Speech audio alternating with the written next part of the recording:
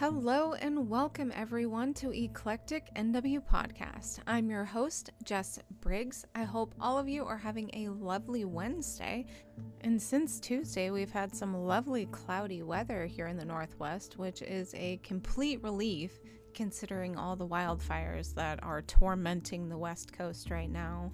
I apologize if my voice sounds a little shaky. I've been talking way more than I'm used to lately, and it's really throwing me off. But today I said that we were going to discuss toxic adult-child and parent relationships, and I think this is really important and especially relevant in my life right now, considering that some things that are going on between my parents and I are in some ways pretty toxic, and there's certain boundaries I've had to set recently, which I think is really important with your parents.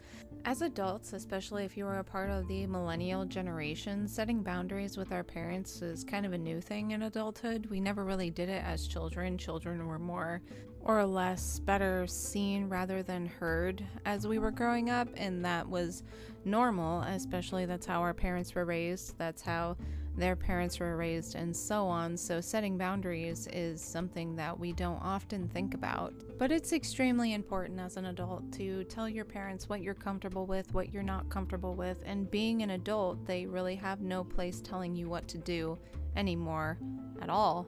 So making sure you have strict, consistent boundaries in place for where they are allowed to give their opinion or where they shouldn't, and so on. So that's what we're going to be discussing today. I want to put a disclaimer here saying that I am not a licensed mental health professional or any sort of licensed professional at all. Everything that I discuss in these episodes are based off of either what I have learned in my college experience thus far or in my own life experience. So the way that I want to start out this episode is with an example that we can unpack from, so you can get a clear picture of what a toxic adult, child, and parent relationship looks like. Just so everyone knows, the people that I am going to be depicting in this example are purely fictional, and if they actually belong to anyone in the really real world, it is strictly coincidental. Now, John has been dating Sarah for a very long time, and they are planning to get married. Sarah has had a lot of difficulty, especially with John's mother. John has always come to his mother for advice. She has been there for everything. She has made sure that he has done what he was supposed to do in school, gotten good grades, went to the right college, so on and so forth. Now, the problem that Sarah is experiencing with her soon-to-be mother-in-law is that she spends too much time at their home. She comes over unannounced often and has now decided that she is going to be in charge of Sarah and John's wedding. Sarah has brought this up to her fiance John, and John has completely brushed it off because John is dependent upon his mother. He has counted on her for everything, and this is causing a rift between Sarah and John before their wedding. And one night it erupts, Sarah leaves, John calls his mother completely distraught. John's mother responds by consoling him and saying that Sarah is completely in the wrong, that she's not to blame, Sarah is to blame, and the wedding shouldn't go on. Now, because John is heavily emotionally dependent on his mother, he is actually taking this advice to heart. So he hangs up the phone with his mother, he contacts Sarah and says that if you can't accept my mom, you can't accept me, this relationship can't go on.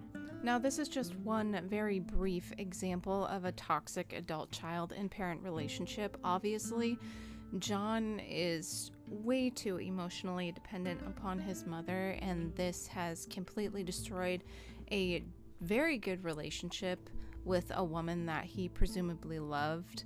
And this is a great example on where boundaries need to be set. For one, as an adult, you shouldn't be so heavily emotionally dependent upon your parents, and as parents, they should not be that emotionally invested in every part of their child's life. There's certain points where parents need to take a step back and allow their child to grow as an individual.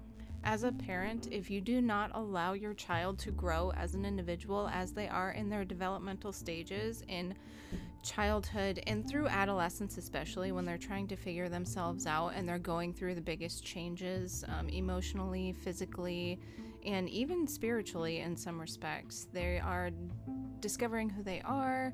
They're discovering what they want to do for the rest of their lives. They may not have it figured out. Having a parent too heavily invested during those points, those pivotal points in a child's life, can set them up for failure initially. You're not allowing them to grow as an individual. You're not allowing them to make mistakes. You have to let them develop as a person, or they're not going to know what to do in adulthood when they're out in the world, where the world doesn't love you like your parents love you. The world doesn't accept you as your parents accept you. So it's extremely important for a child to be incredibly comfortable with who they are and knowing themselves as much as they can before they go out into the world, so that they have that confidence, they have that built up self-esteem, and the world won't immediately break them.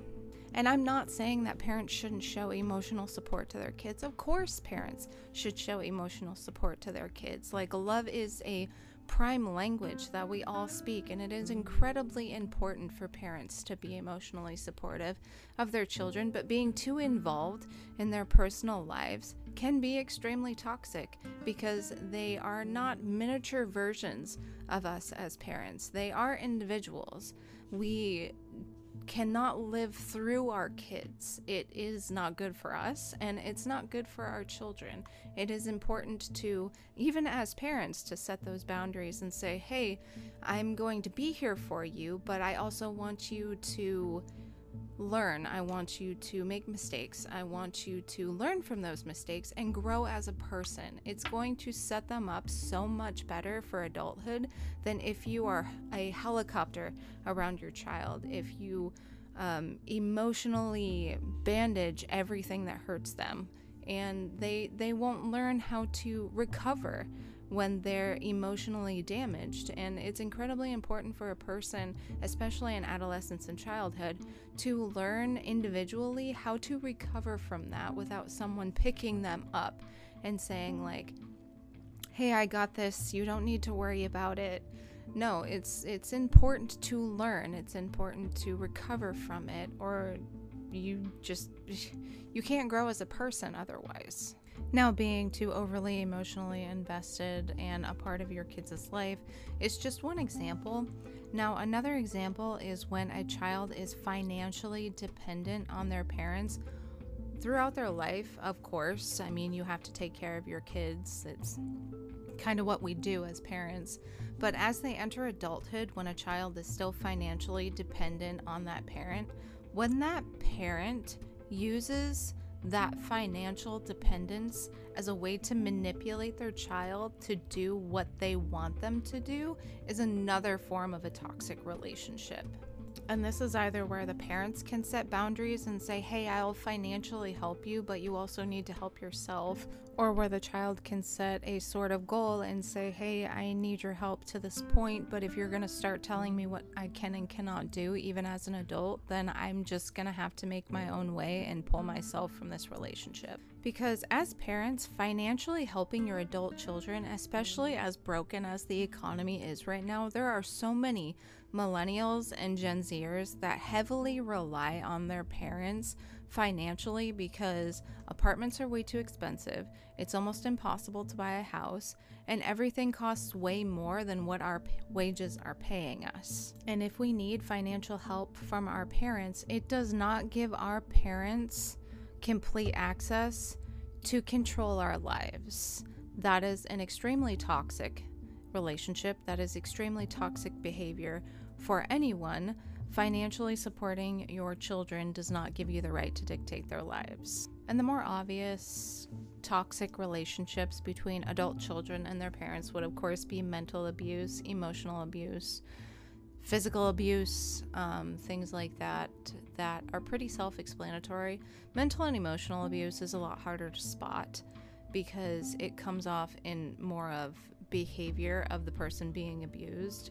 And physical abuse, of course, is a lot easier to spot, especially if you have, let's say, a son and a father that constantly brawl whenever he goes over. And for example, that father is an alcoholic. That's going to cause a lot of violence in a home. And those are examples of toxic relationships with an adult child and their parents.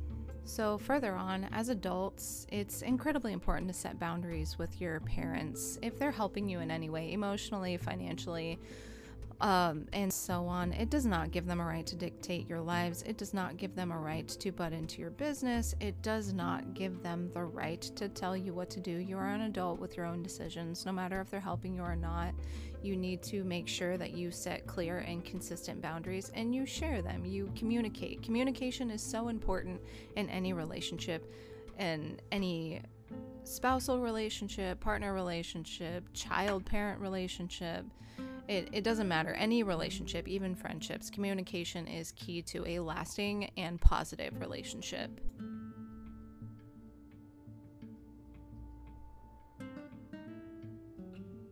Now I want to break from the adult, child, and parent relationships and the toxicity that it can cause and go into actual spousal or partner or even friendship kind of toxic relationships. So I'll start off with an example again, and then we can unpack from that.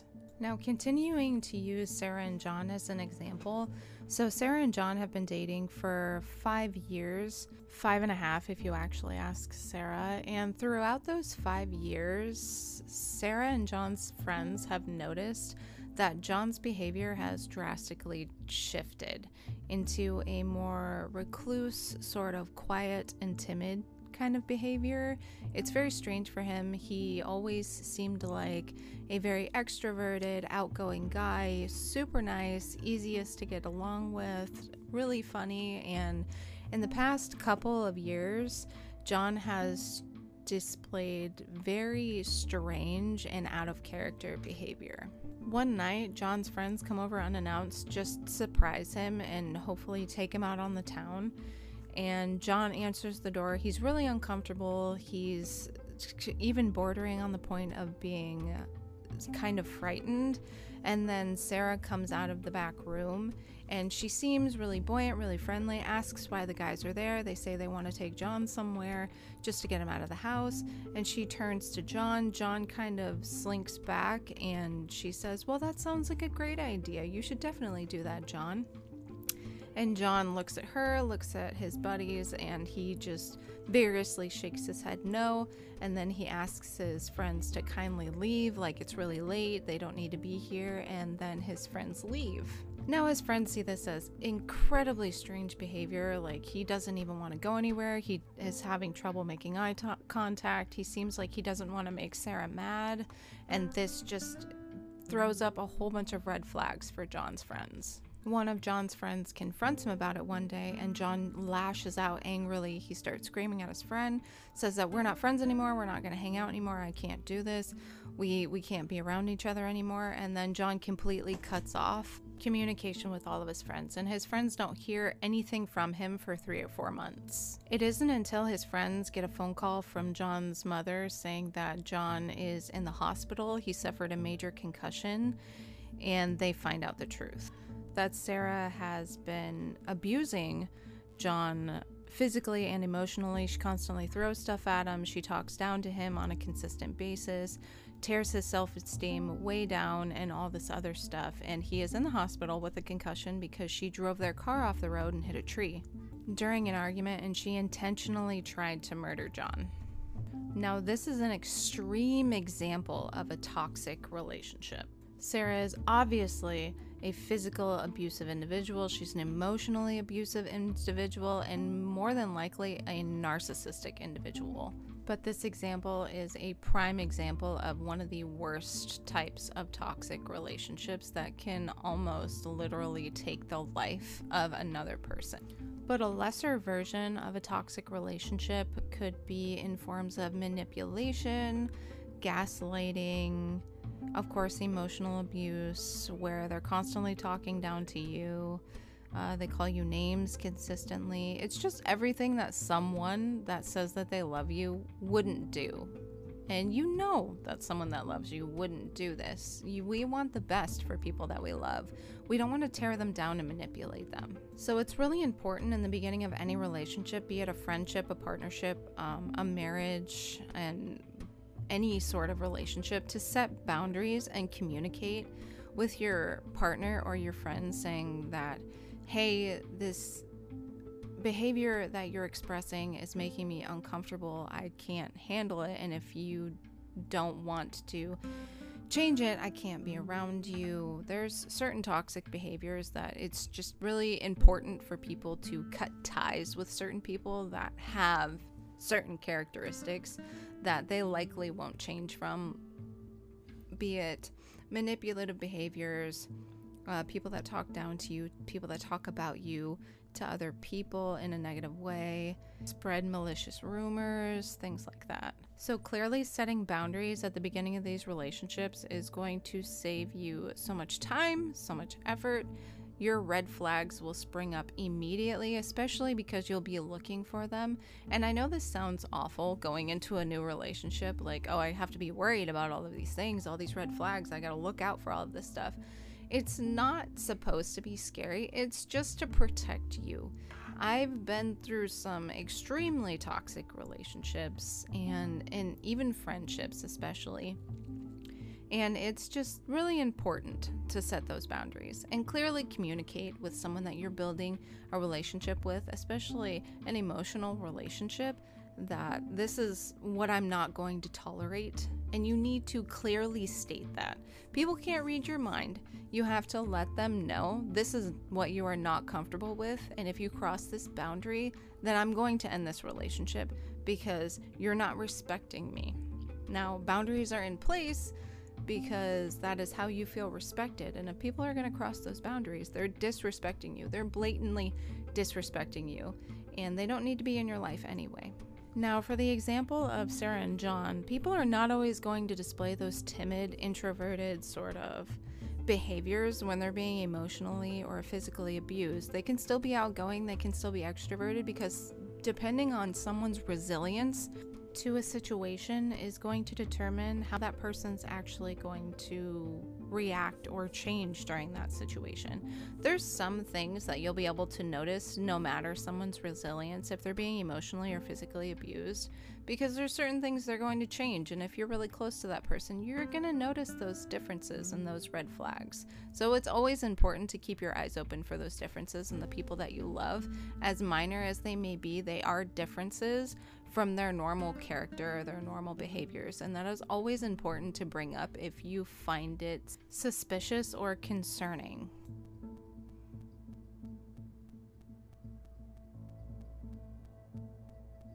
Now, we're only 18 minutes in, but there's also something that I really want to touch base on, especially in spousal or partner relationships that involve children.